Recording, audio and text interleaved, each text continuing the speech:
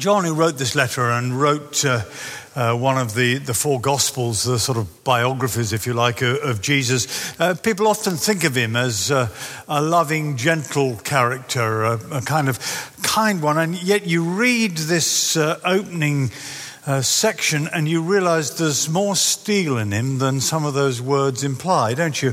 When he says, verse 6, if we claim to have fellowship with him and yet walk in darkness, we lie. Don't live out the truth. Verse 8, if we claim to be without sin, we deceive ourselves and the truth is not in us. Verse 10, if we claim we have not sinned, we make God out to be a liar and his word is not in us. I mean, he's got the knives out for someone, hasn't he? And it's fairly clear that the someone isn't some make-believe character, a straw man he just puts up. They're real people. And they're not, if I can use his name, the sort of Richard Dawkinses of this world, the archetypal sort of atheist. This is spiritual language he's using. Super spiritual language in the words of verse 8. Well, if you claim to be without sin, you've got above that kind of thing. And he's taking them on. And he's not letting them get away with it. And sometimes when you find people kind of having a go and saying contradictory things to each other, you work out, how do I work out who to believe? Or do I really just say a plague on both your houses and ignore you? Which sounds good for a moment, but actually isn't going to get us anywhere if that's all we ever do, if someone's going to contradict people. So John, as you work through the letter, you discover he's writing to young Christians and they're recovering from a church split. It happens. People have gone out and they're pointing the fingers back at the ones that are left. And he explains why he, John, is the one to listen to. And his reason is all in that opening paragraph. He talks about the life appeared there. Come back to the beginning of the letter, you see, to that first sentence. That which was from the beginning. John is claiming to have got his hands on the original, if you like. There is nothing second-hand about this. So what was from the beginning? Well, we know how the whole Bible begins. Genesis 1, in the beginning, God. And John nicked that line when he wrote his gospel, really. He borrowed it as he introduced Jesus. In the beginning, his gospel starts, was the Word. And he echoes it again here. Not God or the Word or Jesus, but actually, the end of verse 1, the Word of life. And as you read John's letter, it seems at times as if he's speaking of a thing, that which... a message, that which we have heard, we've proclaimed. And at other times, it's as if he's speaking of a person, someone we've seen and touched, the word of life. Jesus is both the word and the life in John's writing. So he writes here as if the message and the person were one. And you can't really divorce the two. As we'll see, the message has the power for life that Jesus has, God has. And here's the truth at the heart of it all. Here's a way, if you like, of describing Christmas. Verse 2, the life appeared. Something hidden's been revealed. The God, the Jesus, the life has appeared, and it could be, according to verse 1, heard and seen and looked at and touched. God has taken steps to make himself known. He's not distant and remote and out of reach, and he's not playing hide and seek. I'm going to visit some of my grandchildren at the weekend. The eldest is now 10, and I've just sort of noticed, as you kind of play all the usual children's games with them, how some of the games sort of slightly change. So hide and seek for the eldest 2 or 3 really is hide and seek. They go hiding, and they want you to have to search and search and search and search and preferably not find them. But for the youngest, it's a completely different game.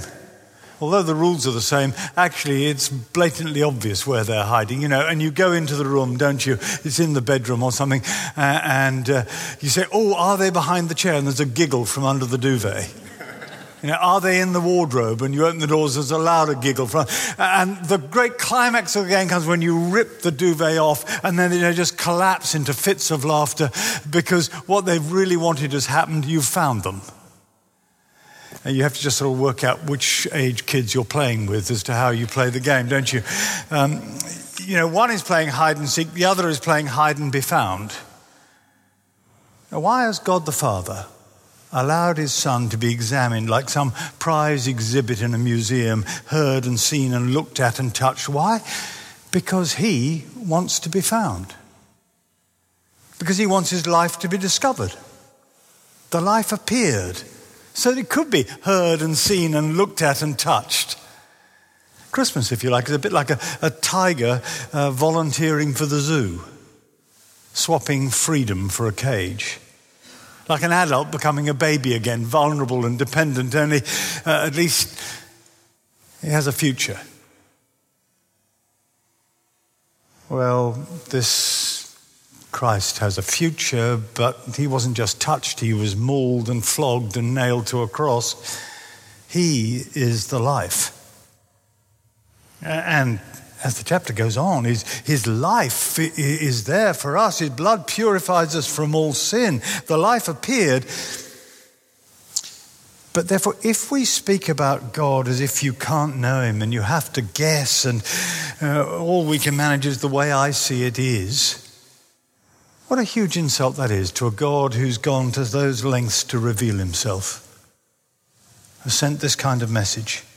The life appeared. There's hope for the confused. God once sent a very clear message. We weren't there at the time, but if only someone had been and had left a reliable record, then we might know how to be in relationship with God. We might be able to clear up the muddle over who is in relationship with him and who isn't. Which brings us to the other fact staring us in the face in this paragraph. The life appeared and the words proclaimed, which is where it's heading. Though John begins with those who do the proclaiming. You notice the we and the us scattered throughout the paragraph. They form something of an exclusive club. They were there, is what he's saying.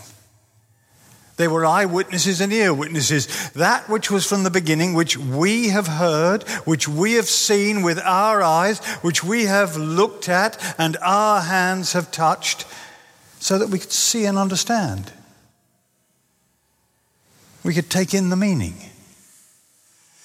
Do you remember John in his gospel writing about Easter Sunday and he and Peter raced to the tomb when the women reported empty, and John wins the race and records that, he reached the tomb first. And when Peter, sort of puffing and panting, you imagine, gets there, while John is hovering at the entrance, Peter just goes straight in.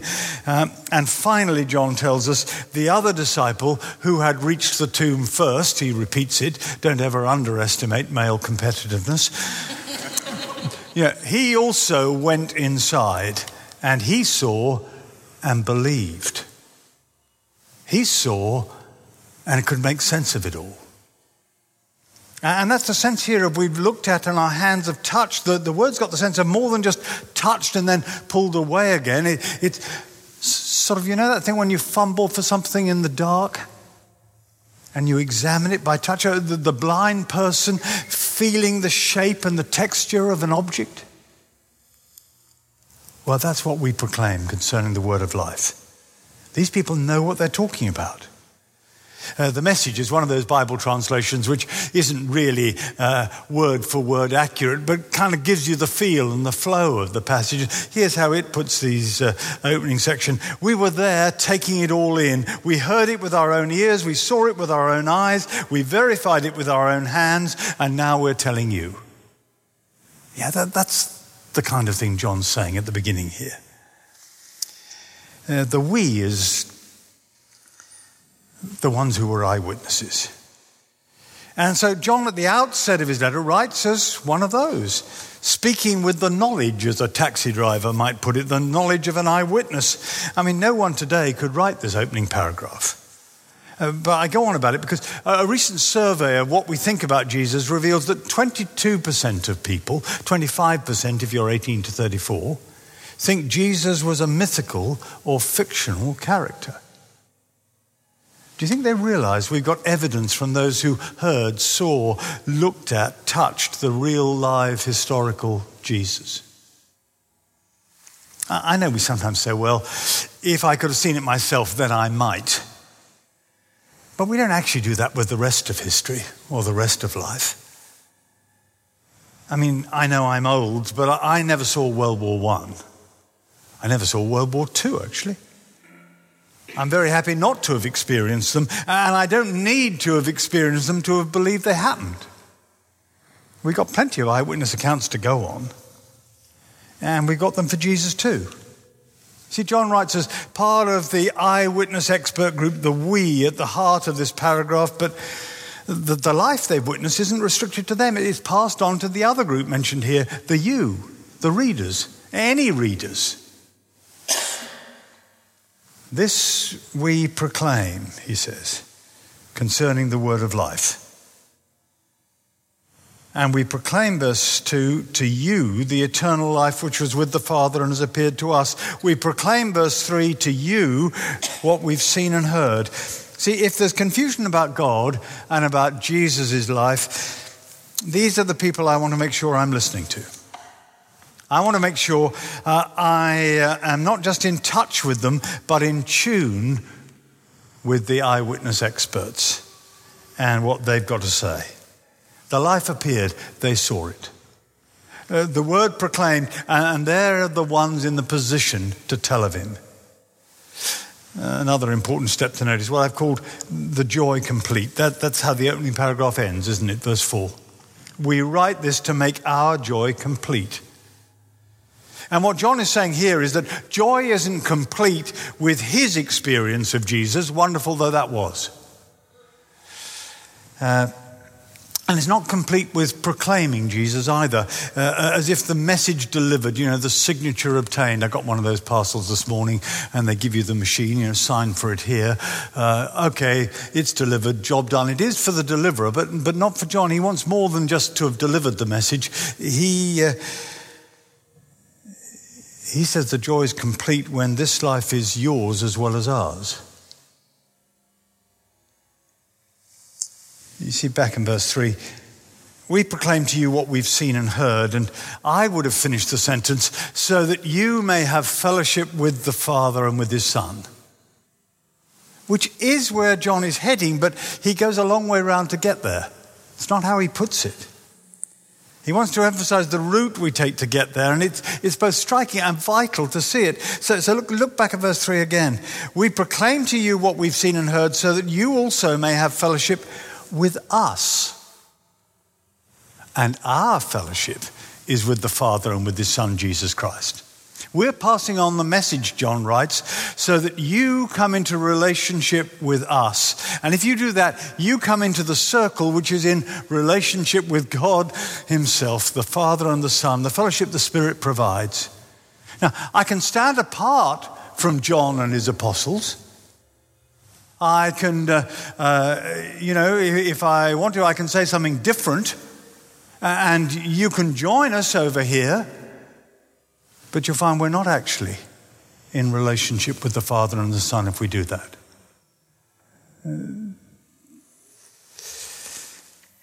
These are the ones who can speak with confidence, and actually who can speak to give us confidence. For as we see their reliability, so it means the great claims that are made are secure for us. The love they speak of is genuine. And in the rest of chapter 1, you see at the end of verse 7, if we walk in the light as he's in the light, we have fellowship with one another, and the blood of Jesus, his Son, purifies us from all sin. Or verse 9. If we confess our sins, he, God, is faithful and just and will forgive us our sins. And we say, just a moment, just and forgive, how do they go together? Well, my sins have been punished once in Jesus.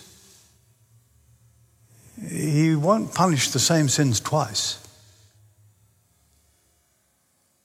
So he is faithful and just. That means he will forgive us our sins and purify us from all unrighteousness. Or chapter 2, verse 1, My dear children, I write this to you so that you won't sin, but if anybody does sin, we have an advocate with the Father, Jesus Christ, the righteous one, someone who's pleading our case in the heavenly throne room. And he is the atoning sacrifice for our sins, not only for ours, but also for the sins of the whole world. This is a message for anyone and everyone. See, I don't have to be super spiritual and beyond sin to have confidence with God. I don't have to be perfect and without sin to be in relationship with God. If I had to be either of those things, my confidence would evaporate very swiftly. So would yours. I just have to be in relationship with Jesus, to hold to him, to confess my sins and come clean, to know him as the advocate who will stand before the Father when the charge sheet against me is read out and all of it is true, and say, Father, I've died for you, Palmer. His sins are paid for.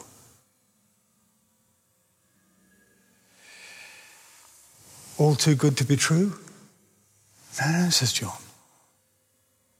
The life appeared in the flesh. Well, we've seen it, we've heard it. We know this is the right message. And the life that appeared is the love that appeared in the flesh. This confidence is for real. Let's pray.